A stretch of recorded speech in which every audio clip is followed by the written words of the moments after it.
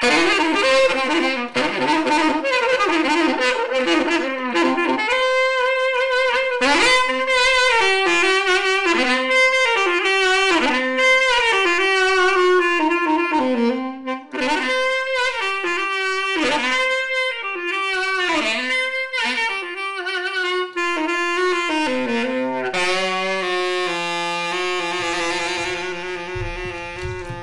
velkommen til Hylands verden.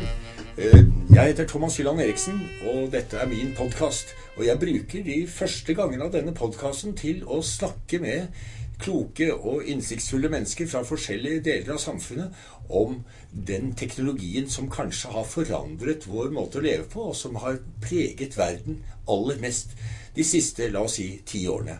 Og jeg snakker selvfølgelig om smarttelefonen, som for mange er blitt nærmest en forlengelse av kroppen, og det har skjedd nesten umerkelig, og jeg tror det er veldig mye vi ennå ikke forstår når det gjelder hvordan smarttelefonen påvirker oss, og kanskje hvordan vi er med på å prege smarttelefonen. Så dette handler altså ikke bare om hvordan de sosiale mediene forandret verden, men kanskje også litt om hvordan verden forandrer de sosiale mediene. Og det er smarttelefonen. Og i dag er jeg veldig glad for å ha muligheten til å snakke med professor Dag Hesselen, som er biolog, og som har sine perspektiver på både smarttelefoner og selvfølgelig en masse andre ting. Så takk for at du kommer, Dag. Ja, selv takk. Jeg kan jo begynne med et personlig spørsmål kanskje. Hva slags forhold har du til smarttelefoner? Jeg er ikke av de mest avhengige, men jeg er jo av de som merker at står jeg 5 minutter og venter på T-banen, så må den opp, og jeg leser jo selvfølgelig nyhetene på den, men jeg er jo av den generasjonen som ikke er vokst opp med smarttelefon, så jeg har ikke fått den der avhengigheten som sitter i ryggmargen, men jeg bruker den mye. Ja, det er ganske mange i vår generasjon som har den avhengigheten, tror jeg. Ja, det er jo ikke bare en sosial avhengighet. Det er jo selvfølgelig det primære med smarttelefonen, at den trigger vårt endeløse sosiale behov.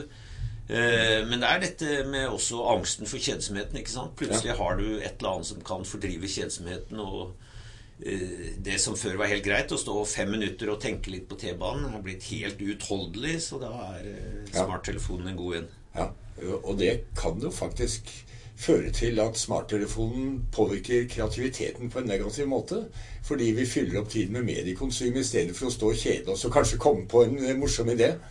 Ja, jeg tror det er noe av det største. Det er jo et sosialt eksperiment som mange har vært inne på, og vi vet jo ikke helt hva som kommer ut i andre enden, men i verste fall så kommer det ut litt dummere generasjoner og mennesker i andre enden, fordi vi en ting er jo at vi ikke står og tenker lenger, men vi søker ikke å løse problemene heller. Alt kan hentes, alt er et klikk unna, og vi underholdes kontinuerlig, så vi behøver ikke å underholde oss selv heller. Så sånn sett er det jo en passiviserende effekt ved denne som kanskje bør bekymre oss. Ja, jeg lurer på, vi skal gå inn på det der litt mer etter hvert, men jeg har lyst til å stille deg et personlig spørsmål til. Altså, du er en av dem som sier, du er ikke en av de mest avhengige, og du måtte klare å legge den bort, men du henter den fram av og til når det ikke skjer noe spesielt, og dette kan jeg også kjenne meg veldig igjen i for min egen del. Er det noen apper eller plattformer eller tjenester som du bruker spesielt mye? Det er jo nesten flaut å innrømme, men det er jo stort sett Yr og Ruter og disse greie appene for å mestre hverdagen som jeg bruker mest. Og selvfølgelig, som sagt, Yr er vel den jeg er mest inne på. Ja. Men jeg bruker, Ruter-appen synes jeg er fantastisk, og selvfølgelig er jeg inne på medie. Ja. Altså du står og venter på trikken og leser avisen. Ja. Og det er jo noe som bare for 20 år siden var science fiction. Altså at vi skulle lese avisene på telefonen, det fremstod som nok så merkelig. Men så kom denne såkalte WAP-telefonien, altså hvor du kunne få noen enkle meldinger på 3-4 linjer på mobiltelefonen din. Og så skjedde jo da det i 2007 at den første iPhone ble lansert, og siden så har ikke disse her dingsene primært vært telefoner lenger, altså. Det er jo multimedia-sentre. Ja, det er jo sånn, jøss, går det an å ringe med den også? Ja. Til slutt spør man seg om det, men akkurat det å lese avisen eller nyhetene det er jo en smart funksjon, altså, fordi slipper man å sitte og breie seg med de svære, klumsete papiravisene. Og det selvfølgelig en tilgang til all verdens medier. Altså jeg leser ofte Nature og Science og utenlandske aviser, og så det ikke bare bundet til VGs enkle nyheter eller NRK. Så det jo det gode ved det, og det synes jeg en udelt bra side ved smarttelefonen. Man kan si at man blir en nyhetsjunkie, men det har vel kanskje mange av oss vært i mange år før, før mobilen. Ja, det tror jeg riktig. Og det jo klart at der har det skjedd en forandring. Altså, sånne kulturelle forandringer, de skjer nesten umerkelig, og så oppdager du dem bare etter at de har skjedd. For eksempel, altså, tidlig på 60-tallet, så sluttet menn altså å gå med hatt. Jeg husker jeg så et bilde av et skøytemesterskap på Bislett i 1962, og da så et bilde av publikum, alle hadde hatt, ikke sant? Alle menn hadde hatt. Og når nordmenn gjorde det bra, så kastet noen hatten i været. Og så jeg tilsvarende bilder fra 1965 eller noe sånt, og da var ingen som hadde hatt. Nei. Noen hadde topplue, men det noe annet. Ja, det interessant, disse motene som kommer og går, og også shifting baselines. Altså vi venner oss til nye virkeligheter, og ting som vi for 10 eller 20 år siden ikke ante at vi trengte, vi i dag helt avhengig av. Ja, og så blir det en selvfølgelighet veldig fort. Altså det du snakket om, at folk satt og leste avisene, og det hender jo fortsatt at man ser noen sitte og lese en avis på T-banen, men det ikke så veldig ofte lenger. Nå det mer sånn at over halvparten sitter med disse små skjermene, og jeg lurer jo veldig på hva det de gjør med disse skjermene. Jeg tror de gjør ganske forskjellige ting, altså. Ja, hva folk gjør med det? Ja, mange sitter åpenbart bare og spiller, altså. Ja. Så det ren tidtrøyte. Men jeg tenker at vi som ikke vokst opp med det, vi har tross alt en viss armlengdes avstand. Vi ikke så avhengig. Vi kan faktisk lese en bok av og til, eller ta oss en tur i skogen uten å ha mobilen oppe til stadighet. Mens når det gjelder mine egne barn, så jeg til dels bekymret i hvert fall yngstemann som lever med mobilen sin og gjennom denne følelsen av. Ja, altså jeg har en som har en sønn på sånn 12-13 år som en veldig livlig og intelligent og morsom og nysgjerrig gutt, men han leser ikke, men han ser på YouTube. Ja. Og det gjør han gjerne på iPhonen sin. Nå ligger han i senga og ser på YouTube og lærer en del om liksom, astronomi og dinosaurer på den måten. Jo, det klart du kan bruke den til å tilegne kunnskap også, så det jo ikke sikkert at det... Jeg tror nok at det å lese bøker stimulerer fantasien og kreativiteten på en annen måte. Du må liksom se for deg de verdenene dette foregår jo, aktørene og menneskene, mens når du får de bilder så stimulerer det i mindre grad fantasien, men jo, du kan jo tilegne deg kunnskap, men jeg tror veldig mange unge bruker det, og dette som ren tidtrøyte. Ja, det sikkert riktig. Men hvis vi nå tenker på de som da bruker smarttelefoner til å skaffe seg kunnskap, enten det nyhetsoppslag i New York Times, eller de søker opp et eller annet på Wikipedia, eller de ser en YouTube-film, det samme type kunnskap som du får av å sitte og lese et tidsskrift eller en bok? Altså, min tanke den at det virker som om vi husker det vi ser litt dårligere. Det blir ikke kumulativt på samme måte. Men noen vil kanskje si at du husker det bedre fordi du får mer multimedia da, når du ser YouTube. Ja, vi jo visuelle dyr, sånn at det å se det real i stedet for bare bokstavene, det ikke sikkert at det en dårligere læringsmåte. Og vi jo uendelig fleksible, så vi har jo det å lese bøker vel ikke noe vi akkurat evolvert for. Det også en relativt ny oppfinnelse i menneskets 300 000-årige historie. Ja. Så denne skepsisen mange av oss har til overdreven mobilbruk i hvert fall, det jo ikke sikkert at det så galt. At den menneskelige fleksibilitet takler det også. Men det et stort sosialt eksperiment, altså det det. Og jeg har ofte tenkt at det at den berømte Flynn-effekten, at IQ økte gjennom mange år, det skyldtes at man leste bøker og ble gjennom oppveksten utsatt for mange typer kognitive utfordringer som ikke tidligere generasjoner hadde hatt. Mens nå ser vi at IQ-score hos norske rekrutter har flatet ut, på vei nedover. Og det kan jo være at man nå får så mye ferdigtygd underholdning at hjernen ikke lenger aktiveres på samme måte. Ja, og ikke bare underholdning, men også ferdigtygd kunnskap. Fordi du og jeg, altså da vi vokste opp, så var det en masse ting vi måtte huske, som man ikke lenger trenger å huske. Altså byer i Belgia-type kunnskap, men også telefonnumre. Altså, jeg lurer på om vi ikke fikk en del hjernegymnastikk, rett og slett fordi vi manglet disse teknologiske krykkene da, som vi kunne lene oss til. Mens nå trenger man ikke å huske en eneste by i Belgia, fordi du finner den bare ved å sveipe litt på alt er et klikk unna, og det gjør jo at du får kunnskapen der og da, men jeg tror det er sånn easy come, easy go. Så jeg tror det er en langsomme måten å tilegne seg kunnskap på, også det å faktisk sitte, i hvert fall noe av det som jeg lærte når jeg begynte å studere her, at det å sitte og skrive ting, det var veldig verdifullt, altså. Og gjerne skrive det et par-tre ganger, sånn at det kom inn og langsomt. Snakker du nå om å skrive for hånd? Skrive for hånd, ja. Jeg lurer på om det ikke er en forskjell der også, Ja, jeg tror det. Altså at det er noe med det der taktile når du skriver for hånd, at det da fester det du skriver. Det blir bedre, det du skriver. Altså en del gode forfattere skriver jo alt for hånd, og så føler de den etterpå. Ja. Så jeg husker Tor Åge Bringsværd snakket for mange år siden om det der, om hvordan han, hvis han fikk en idé når han satt på restaurant, så tok han liksom en serviett eller hva som helst, et papirduk eller noe sånt, og så skrev han, så han kunne skrive kladder på hva som helst, men han måtte skrive for hånd. Ja. Og så når han var ferdig, følte seg ferdig, det tok lang tid, ferdig, da førte han inn på maskinen. Ja, jeg tror det har noe for seg, altså. Ja. Ja. Men jeg lurer på en annen ting i dag, og det er det at altså, både du og jeg underviser jo studenter. Nå skal vi jo ikke utlevere våre studenter på noen måte, og min mening er jo at studentene er på mange måter som de egentlig alltid har vært.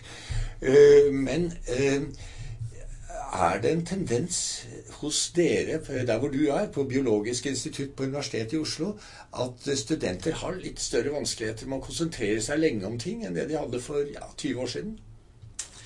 Der må jeg rose studenter, altså jeg synes de sitter i liten grad og fikler med mobilene sine og laptopene i undervisningstimene. Ja.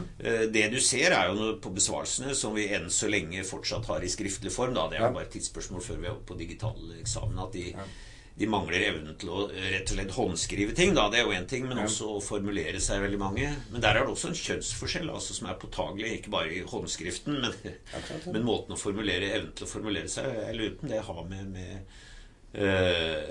at det ene kjønnet leser bøker, og det andre ikke, for å si det litt enkelt. Ja. Men apropos det, altså en ting jeg gjør når det gjelder dette med å skrive eller ikke skrive, altså jeg bruker mye tavleundervisning, jeg har gått tilbake til det. Jeg har ofte da en oppsummering i litt sånn flashy PowerPoint. Ja. Men selve undervisningen har jeg med kritt og tavle i stor grad, altså sånn at jeg kan resonere argumentene for studentene mens jeg skriver. Ja, riktig. Ja, det er fascinerende. Ja, jeg er også en gammeldags lærer som bruker tavle og kritt, og jeg må jo være en av de siste som gjør det, og her på mitt fakultet, Samfunnsvitenskapelig fakultet på Universitetet i Oslo, så er det ikke kritt lenger i auditoriene, så jeg må ha med kritt selv. Så jeg har gjerne en boks kritt liggende på kontoret som jeg tar med, fordi det finnes ikke lenger. Og nei, jeg tror at det er noen forskjeller der, og det er et eller annet som vi er i ferd med å miste. Vi vet ikke helt hva det er. Men hvis du ser på dette her, hvis vi nå går til det som er ditt spesialfelt, nemlig i denne sammenheng menneskets evolusjon, og hvordan vi på en måte har utviklet oss som sosiale dyr. Nå snakket vi en del nå om det kognitive, altså om kunnskap og hvordan vi lagrer kunnskap, og det kan vi kanskje også komme tilbake til etter hvert, men jeg er også interessert i hva smarttelefonen gjør med sosiale relasjoner. Altså gjennom sosiale medier og teksting, og det at du får på mange måter mye større nettverk, men kanskje også mindre nettverk, og hvor det snakkes om at folk er mye mer together alone. Ja. For det som er mest interessant, synes jeg, det er jo altså hvordan, som jeg så vidt sa, altså, telefonen tapper inn i en sånn tilsynelatende ubegrenset sosialt behov vi har. Altså når folk snubler omkring, selv når jeg gikk nå opp gjennom Blindern her på en iskald dag, så går folk og fryser på hendene med mobilen mens de snubler seg fram gjennom snøfonnene. Så det er jo denne forlengelsen av armen.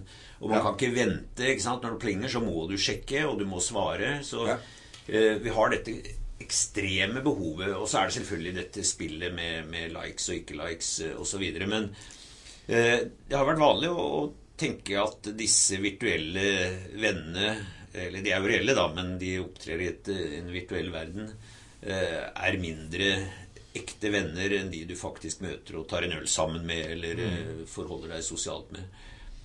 Ja. Og jeg tror fortsatt det, men det var en rørende historie her i går om en gutt som døde etter sykdom, og foreldrene trodde at han hadde vært ensom og var veldig lei seg på guttens vegne. Han var mye alene. Men det viste seg da at han hadde en serie med venner gjennom spillverdenen sin. Nettopp. Og var en helt der. Og disse vennene, de var ikke mer virtuelle enn at de faktisk dukket opp fysisk i begravelsen fra verden rundt, altså var med. Så det tror jeg på mange måter, akkurat den historien var vel en slags vekker om at disse nettverkene, vel, de kan være ganske reelle venner også. Men helt kan de jo åpenbart ikke erstatte ekte venner, altså. Nei. Du får ikke hudkontakt gjennom nettet, og du får heller ikke øyekontakt, som åpenbart er viktig. Ja, nei. Men hva tror du med hensyn til betydningen av å befinne seg fysisk på samme sted? Altså, i mange år nå, snart 30 år, så har vi hatt muligheten til å ha videokonferanser, og vi har hatt muligheten til å holde videoforelesninger. Lenge var jo det litt tungvint, du måtte gå inn i et studio hvor de hadde utstyr for det. Nå kan du gjøre det hvor som helst, fordi du har webcam og bredbånd. Og likevel så gjør vi det ganske sjelden. Ja. Altså, vi reiser jo fortsatt, selv om det er tidkrevende og ikke spesielt miljøvennlig, så reiser vi jo til Bergen og Stockholm for å eksaminere folk og for å delta i forskjellige sammenhenger, mens vi faktisk kunne ha spart liksom både den flybensinen og den tiden ved å sitte på kontoret og gjøre det samme herfra. Og likevel gjør vi det ikke, altså. Nei, og mange mente jo at det var bare et tidsspørsmål før alle hadde hjemmekontor, og dette med å møte opp fysisk på arbeidsplassen det var bare totalt gammeldags. Ja. Men det er jo ikke sånn, altså. Nei. Folk vil på jobben, og de vil møte kollegaer, og de vil være med i et fellesskap.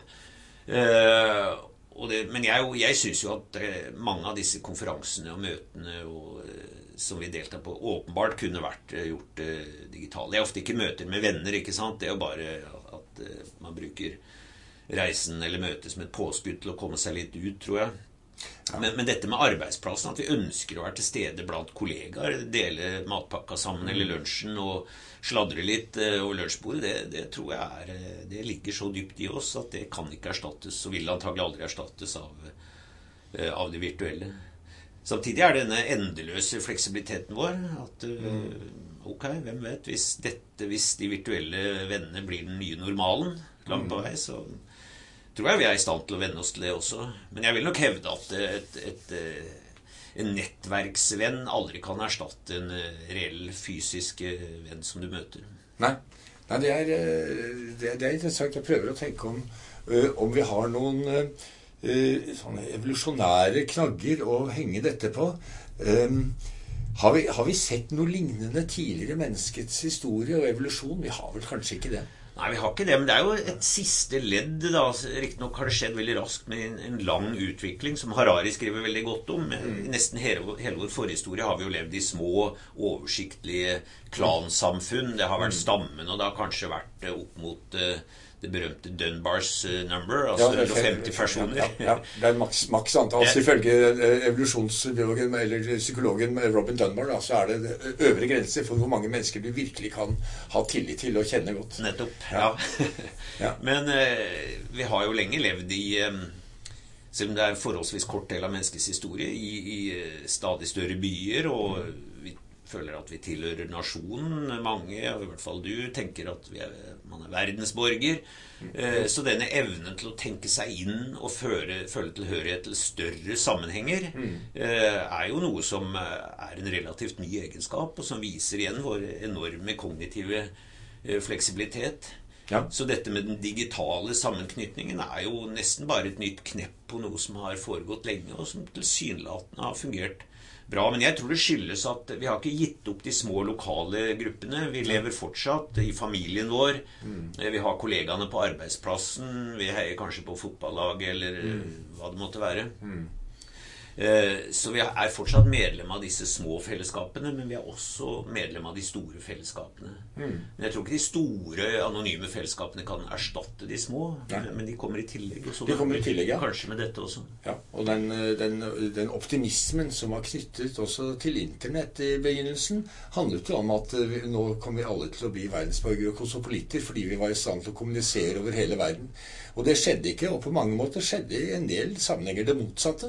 Altså folk trakk seg litt tilbake fra dette enorme kaoset. Ja, det er vi nok nødt til, og det er jo helt åpenbart at selv om vi potensielt kan være i kontakt med alle og treffe helt nye interessegrupper, så gjør ikke folk det. Altså, det danner seg jo typisk grupper på nettet også, og i noen grad er det jo ofte sånne selvforsterkende ekkokamre. Man søker digitale venner som har de samme interesser og oppfatninger som seg selv, og i noen tilfeller så virker det jo motsatt av det man trodde nettet skulle fungere. Det mer konserverer de holdningene man allerede hadde. Ja, jeg med i et par sånne ekkokamre på Facebook. Det ene gammel-donaldistene. Okay. Og her nesten bare folk på vår alder som leser Donald nå. Der må jeg bli medlem med også. Ja, der er jeg medlem også. Jeg er medlem av en sånn prog-rock-nettverk, som heter Progheads. Og der opplever du, og det jo noe som skjer ved at smarttelefonen og internett gjør oss fristilt fra sted, at du kan få ganske god kontakt med folk som du aldri ville ha møtt ellers. Fordi de bor liksom i Hammerfest eller Buenos Aires, ikke sant? Men du treffer dem gjennom en felles lidenskap for et eller annet. Og det kan være børstemark, det kan være sære ting.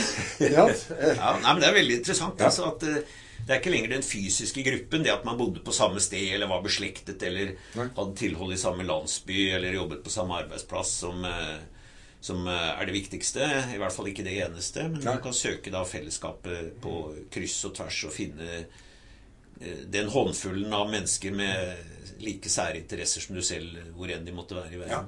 Og så oppdager du kanskje da, når du blir vant til elektronisk kommunikasjon, at det noen du blir bedre kjent med enn andre i sånne grupper. Og hvis noen har et bilde for eksempel, så ser du hvordan det ser ut. Kanskje de har en form for humor som du liker, eller det kan være noe annet som gjør, det kan være like gamle som deg, et eller annet som gjør at du føler en sterkere identifikasjon. Så det kan nok hende at vi kan utvide dette Dunbar-nummerantallet litt, selv om jeg tror at det nok riktig at det en øvre grense.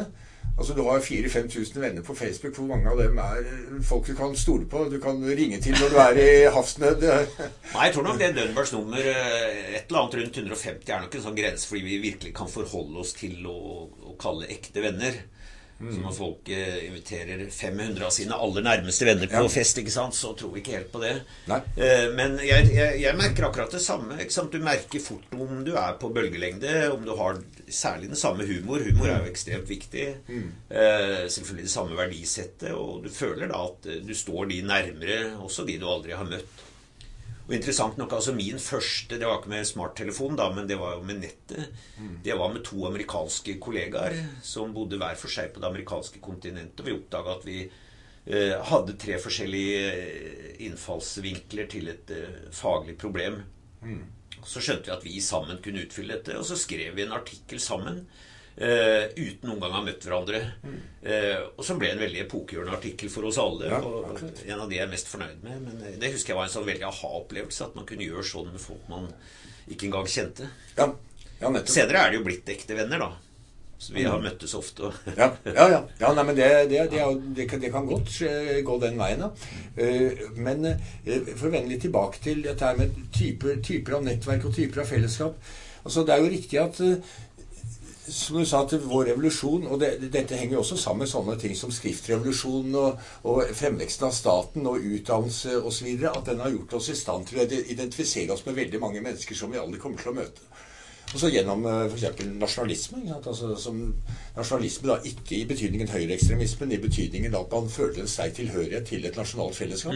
Og det jo et forestilt fellesskap, som Benedict Anderson sier, som kan bestå av millioner av mennesker, og som du føler at du har noe felles med. Og det handler om kanskje litt sånn subtile ting. Det kan være mat, det kan være språk, det kan være en eller annen type felles erfaring. Men når det kommer til krita, så det vel de nærmeste som nærmest. Og det tror jeg gjelder på nettet også. Og hvem de nærmeste? For mange det familien. Jeg mener, etter terrorangrepet i USA 11. september, så var vi jo alle i sjokk. Men hva tenkte jeg? Ikke sant? Jeg forsket jo da på etniske konflikter og den type ting. Jeg burde jo ha tenkt at nei, nå det viktig at noen setter seg ned og snakker sammen, ikke sant? Nå det veldig viktig at vi unngår å danne fiendebilder av muslimer og så videre. Og det tenkte jeg nok, men det første jeg tenkte var ikke det. Det var hva slags verden skal barna mine vokse opp i. For jeg hadde 2 små barn, ikke sant? Skal de vokse opp i en verden preget av mistenksomhet, hat og vold, eller skal de vokse opp i en verden med åpenhet og vennlighet? Så det instinktene som slår inn. Det ikke det? Jo, og jeg tror ikke de kommer ikke til å de blir vi aldri kvitt, og kanskje det ikke noe poeng heller. Vi må bare vite at de ligger der. Nei, det jo sånn, et fly styrtet i Afrika 200 mennesker omkom, men heldigvis ingen nordmann ombord. Det liksom den store overskriften. Ingen norske, eller hvis det en stor konflikt eller et attentat, ikke sant, så det første nyheten opptatt av, var det noen nordmenn involvert? Og hvis det ikke det, så det liksom ikke så veldig farlig om det var 100 eller 500 som omkom. Nei. For å sette litt på spissen, men dette nok, det helt åpenbart at de nærmeste vil være de nære. Men det interessante jo at vi har denne evnen til å konstruere basert på symbolske fellesnevnere, altså, som også som Harari skriver om flagget eller hva det måtte være, som større symbolske nettverk. Men når det røyner på, så det klart, da søker vi tilbake til klanen vår. Men det som spennende med smarttelefonen og de sosiale mediene og internett i denne sammenhengen, det jo at disse fellesskapene, som da større enn 150, de danner seg etter andre mønstre. Altså det ikke hierarkisk, det ikke ovenfra og ned. Det mer horisontalt og kanskje mer styrt av oss selv. Da. Vi velger selv hvilke nettverk vi vil gå inn i. Og de kan være globale, de kan være spredt over hele verden. Ja, jeg tror en interessant ting med det at vi ser at plutselig så altså de der ute som før var noe helt annet og veldig forskjellig, de jo akkurat som oss. Man finner kanskje en mye nærmere meningsfelle eller en tvillingsjel på den andre siden av jordkloden enn i omgangskretsen. Ja, og dette jo, nå snakker vi om på en måte, noen et positivt potensiale som fortsatt der, og som blir utnyttet. Men det jo også veldig mye bekymring knyttet til smarttelefonene og de sosiale mediene og den type ting. Så hva din største bekymring? Hva det største problemet? Ja, det den digitale avhengigheten til de som vokser opp med dette som en integrert del av livet, og at, ja, som mange sier, det en forlengelse av armen, og du blir desperat rastløs, og du får reell abstinens. Døgn uten telefon for mange nesten utenkelig. Ja. Så kan man si, ja, hva så? Det så farlig da? Det jo noen sånn helt åpenbare problemer ved at de unge ligger med telefonen om natta og ikke sover, og sikkert litt eldre også. Ja. Og så tror jeg kanskje, men igjen da, dette et stort digitalt eksperiment som ingen aner resultatet av, men at det gir den type effekt vi har vært inne på, en fordummelseseffekt. Men igjen kan man spørre, ok, hvis all kunnskapen der ute, hva da poenget med å pugge fakta hvis den ligger der tilgjengelig? Det vel kanskje at hvis du har en hjerne som fungerer som noenlunde, så kan den også brukes til andre ting. Ja. Altså at det gjelder jo på samme måte. Jeg tenker jo sånn om hjernetrim, at det litt som å jogge i marka eller å svømme eller å sitte ved romaskinen. Altså at du må holde hjernen i form. Og hvis du ikke gjør det, så sovner den, men den kan heldigvis vekkes igjen. Nå det noen nevrologer som har sett at folk som da sitter rastløst og sveiper og sitter med tomlene og holder på med smarttelefonen og ikke klarer å la være mer enn 5 minutter av gangen før de må ta den opp og sjekke at det skjer noe med synapsene da. Ja, hjernen jo fleksibel, og igjen da, særlig hos unge, etter hvert som man når sånn midten av 20-årene, så stivner liksom hjernen til også når det gjelder utfordring, og det en logisk, sånn bør det være. Men i hele oppveksten jo hjernen veldig plastisk og dynamisk, og det dannes sånne nevrale motorveier etter hva som trigges og brukes. Og det klart, hvis det stort sett ting som går på rask reaksjonsevne i spillverden, vel, du kan jo bli fabelaktig flink til det, få en enorm reaksjonsevne, men spørsmålet hvor adaptivt og nyttig det i den reelle verden. Ja, det nettopp det. Og i hvilken grad gjør det deg i stand til å for eksempel, la oss si, lese en kronikk da? Ja, antagelig helt ute av stand, for du har lest ingressen, så det bare utmattet, det har ikke skjedd nok, og du må atspredes igjen. Ja, så en form for, så det du beskriver her, det på mange måter en form for narkomani, men det finnes jo avvenning, og jeg ser at det finnes jo nå til og med paradoksalt nok apper som du kan laste ned til smarttelefonen, som hjelper deg å bruke den mindre. Jo, men vi aner vel konturen av en ny trend, selv om jeg vil se det før jeg tror det, at det å være avlogget gir sosial status og en ny trend, men hvis du ung, ikke sant, så det å være en del av flokken, det så viktig, og når hele den tilhørigheten går gjennom smarttelefonen, så har du ikke mulighet til å logge deg uten å melde deg ut, og det jo det siste man vil som ung. Men Nei, jeg tror denne evnen til langsom tid, den forsvinner helt, og noe går tapt, men det er kanskje ikke helt lett å si hva, men evnen til refleksjon, evnen til å lese, evnen til langsom tid, det å tåle å kjede seg, alt dette forsvinner jo i hvert fall temporært da. Ja, men du sier at du selv en relativt moderat bruker, altså det virker som du har et ganske avslappet forhold til denne teknologien, men gjør du noe aktivt for å begrense bruken din av smarttelefon? Nei, altså jeg sånn som sjekker mail, det særlig det, for det der det spennende skjer i mitt liv, ikke sant? Jeg har sendt inn en artikkel for å svare på den, eller jeg har kollegaer som jeg diskuterer ting med, og det å la være å sjekke denne mailen, det ekstremt vanskelig. Jeg har ofte jeg har hatt ambisjonen å ikke være på nett i ferier, men prisen du må betale at det hoper seg opp en mengde forespørsler og ting som det forventes at du svarer på hele tiden. Hvis du ikke gjør det, så får du utålmodige purringer, og du oversitter frister, og det blir et helvete å ta det igjen da når ferien er slutt. Og det blir et stressmoment i seg selv. Du vet at mens du sitter her og slapper av og leser en god bok, så hoper det seg opp. Så det kompromisset jeg har gjort, det altså at jeg gjør unna dette en morgentime eller to, kanskje før familien har våknet til liv, og så tar jeg fri resten av dagen. Ja. Det et greit kompromiss. Ja, det må jo være en måte, og det må jo være en fin måte å gjøre det der på, for jeg tror heller ikke for min del at vi blir kvitt liksom denne akselerasjonen og rastløsheten og den raske tiden, og den har mye positivt for seg også. Vi får gjort veldig mye, altså når det gjelder korrespondanse. Altså vi kan jo være i kontakt med veldig mange flere. Men det blir kortere og mer andpustent og mer overfladisk samtidig. Så vi må vel finne en balanse da, mellom det som på en måte online og det som offline. Og det som tankevekkende i vår tid, som du også sier, at de som født digitale mer eller mindre, altså folk som da født på 90-tallet og utover, som aldri egentlig har levd uten å være pålogget, for dem ville det å være avlogget være et enormt tap, fordi de ikke hadde visst hvordan de skulle navigere gjennom tilværelsen. Nei, jeg tror det vil være som å settes i fengsel, rett og slett. Du blir isolert og frarøvet kontaktene, så det antagelig nesten utenkelig. Men nei, jeg tror disse lommene av altså jeg har jo sånne lommer av stillhet hvis jeg kommer meg ut i naturen, og der bruker jeg aldri mobil altså. Nei, du bruker ikke Google Maps for å finne ut hvor Nei, ja, det hender jo selvfølgelig, men da det i nødsfall. Ja. Nei, så i hvert fall for oss som ikke vokst med det, så tror jeg disse lommene av stillhet, og at du et øyeblikk kan hoppe av tredemøllen, som jo for oss alle går på stadig høyere og høyere turtall. Det jo det som interessant, altså, hvor vil dette ende?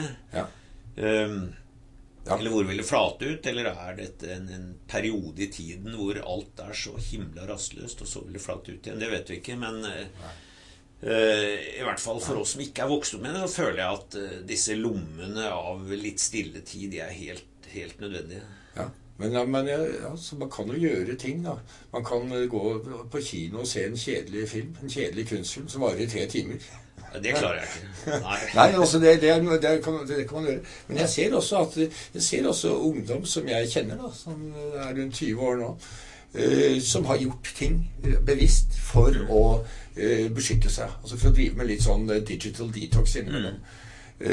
De kan kanskje legge mobilen ikke ved siden av senga, men på skrivebordet, som bare 2 meter unna, ikke sant? Men det nok til at du ikke sjekker den rastløst hver gang du ikke får sove. Og på en videregående skole hvor begge mine barn gikk, så hadde de tilbud om mindfulness. Altså de kunne få trening i mindfulness hvis de kom en time tidligere på skolen. Og min sønn gjorde det en periode, sto opp en time før og gikk på skolen for å trene seg opp i mindfulness. Og det handler om å lytte til pusten og bli kjent med deg selv og vende blikket innover, ikke sant? Og puste dypt med magen og så videre. Men det at det oppstår et behov for sånne ting, det tyder på at vi har en tid som preget av ekstrem rastløshet. Ja da, men hvis det normalsituasjonen du har vokst opp med, så savner du kanskje ikke den stille tiden, mens hvis du opplever den, så tenker du, men dette var jo vidunderlig. Sånn det jo med veldig mye. Du må på en måte bli fortalt og muligheten må bli vist deg. Men du Dag, altså i tillegg til alt annet, så jo du kjent for din store kjærlighet til naturen. Det ikke sånn da at i Norge så har vi et komparativt fortrinn, altså fremfor en del andre land, fordi vi har dette her inne som en del av offentligheten, altså at det å gå ut i naturen en bra ting, for du kommer i kontakt med deg selv, og du beveger deg, og det sunt, og det pent, og det har mange sånne dimensjoner, og noen kommer jo også i nærheten av religiøse opplevelser når det i naturen, fordi de opplever at de en del av noe som større enn dem selv. Ikke det en stor fordel vi har da? Jo, det tror jeg definitivt. Nå vel kanskje samtidig den av de mest digitale nasjonene i verden, men kanskje vi takler det fordi vi har altså jeg oppfatter det som en sikkerhetsventil, rett og slett, i mitt, og det gjelder jo ikke bare digital travelhet, det gjelder jo alle former for travelhet. Man løper jo etter klokka mellom møtene hele tiden, så det å ha disse lommene av tid, og der vi heldige som på et universitet, da, at hvis du ikke har en forelesning og en avtale, og sola skinner, så kan du faktisk av og til bevilge deg et lite frirom ut for å holde ut. Ja. Men jeg tror det at det nok kanskje, vil jeg si, det viktigste ved å ha tilgang til natur. For det første det jo viktig å bli glad i natur for å ønske å bevare den, men det nettopp det at det viktigste ved naturen jo kanskje ikke hva det men hva det ikke Altså det ikke travelheten, det stilles ingen krav, ideelt sett det ingen lyder, i hvert fall ikke lyder som plager oss. Og hvis du i tillegg klarer å legge igjen mobilen hjemme, så tror jeg mye gjort, altså. Ja.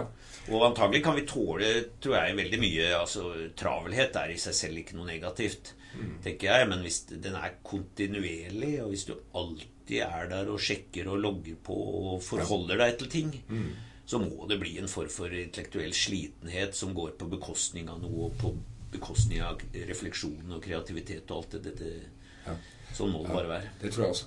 Det en siste ting jeg bare har lyst til å spille inn i forbindelse med det du sa om naturen, for jeg fikk noen assosiasjoner. Altså, nå har vi jo snakket både om sosiale nettverk, hvordan de forandrer seg og utvikler seg på interessante måter, om kunnskap og det å tilegne seg kunnskap, hvordan det på en måte på godt og vondt har forandret seg gjennom disse små skjermene. Men noe som på en måte en av de for meg de største endringene jo forholdet vi har til bilder. Altså det at folk driver og tar bilder hele tiden. Og det litt sånn at hvis du ikke har tatt noen fine bilder av solnedgang og lagt på Instagram, så har du liksom ikke vært der. Da har det ikke skjedd. Det eksisterer ikke hvis det ikke ligger på Instagram. Hva tror du dette gjør med vårt forhold til omgivelsene? At for at noe skal være virkelig, så må det være på en måte filtrert gjennom et bilde som du har tatt med en mobiltelefon, i stedet for å bare være der og oppleve det. Ja, nei, det jo et veldig interessant spørsmål, og kanskje noe av det mest slående, at du skal iscenesette deg selv, eller du skal vise det, eller du skal snapchatte det. Jeg så her i Norge-avisen, det var akkurat dette tatt opp, hvor det var et bilde av en mengde mennesker som stod og så på en vakker utsikt, alle med mobilen, ikke sant? Så du kjører opplevelsen da gjennom mobilen, gjerne for å dokumentere det for andre, og du da ikke til stede i øyeblikket. Jeg tenkte på det samme i sommer også, jeg var på et naturskjønt sted i utlandet, og der stod det kø av folk, og det alle skulle var altså komme til dette mest spektakulære punktet og ta en selfie eller snap og sende rundt. Så vi lever, og det jo et av de trekkene hvor mobilen har utviklet seg mest, det jo nettopp oppløsningen og pixeltetthet og fotografiske perfeksjonen. Så og det understreker jo igjen at ikke bare vi grenseløst sosiale dyr, men vi også grenseløst visuelle dyr. Ja. Og selvfølgelig jo en viktig del av dette, det å iscenesette seg selv også på godt og vondt. Men det slår meg, altså, jeg ble jo veldig sent medlem av Facebook, og da var det mer for å utforske det fenomenet som en sånn sosial plattform i seg selv, når jeg skrev en bok om menneskelige relasjoner. Ja. Ja, det den boka som heter Vi. Vi, ja. Hvor jeg jo nettopp fremhever den gode sosialiteten i oss, altså. Mennesker bedre enn sitt rykte. Men se, hvis jeg legger ut en tekst som jeg synes kan være dypt pløyende og interessant, ok, det jo en del som synes det bra, og du får de berømte likesene. Men hvis jeg legger ut et bilde, og det bør ikke være noe ledsagt av noe tekst, da Ja. Da treffer det. Da vokser de. Da er det jeg har lagt merke til det også. interesse. Jeg bruker Facebook lite til private ting. Jeg bruker stort sett til jobbting, og da kommer det liksom med noe annet, slenger av like og noen kommentarer og sånt. Men så hender det da. Ja. Så før jul så la jeg ut et bilde av noen pepperkaker. Ja. Og da vokste de, vet du. Da kom det hundrevis. Ja. Ja. Så synes dette var fantastisk. Ja, interessant. Så det forteller oss også noe om ja, hva som jeg vet ikke hva som treffer oss, hva som betyr noe. Ja, nei, det er jo kanskje det er jo en hyggelig side av det i og for seg da, men det er jo dette at vi glemmer kanskje dette å være til stede i eget liv, altså både det at ting skal oppleves gjennom kameralinsen og formidles hele tiden digitalt, at du er aldri der da. Hvis du har sett noe flott og ikke får tatt bilde av det og delt det med de andre, Ja. så har du nesten ikke opplevd det. Nei. Du irriterer deg, det har jeg selv gjort, du irriterer deg over et spektakulært mulig foto som du glapp, Ja. i stedet for å glede deg over den fantastiske opplevelsen du fikk Ja. med det. Det du i stedet skulle ha tenkt, vet du, det var at fillerne at jeg ikke har noen andre å oppleve dette sammen med. Altså, Ja, for jeg møtte jo jeg har jo snakket med folk. Jeg møtte en fyr der forleden som hadde vært et eller annet sted i Stillehavet, hvor det var en sånn solnedgang, tror jeg, og det var palmer som vaiet, og delfiner som hoppet i havet, og alt var perfekt, ikke sant?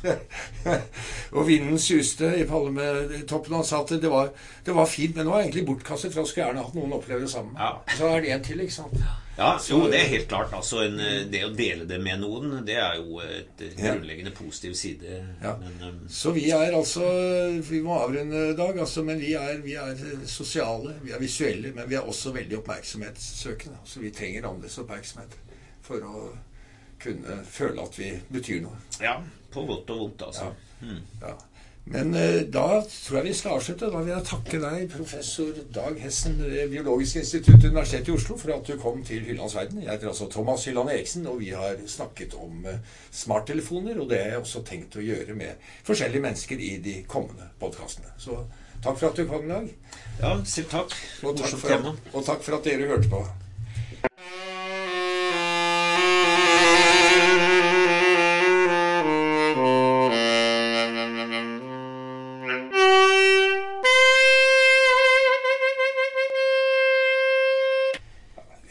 Som hører på, jeg er nødt til å ta en pause bare. Jeg må være sikker på at dette blir lyd.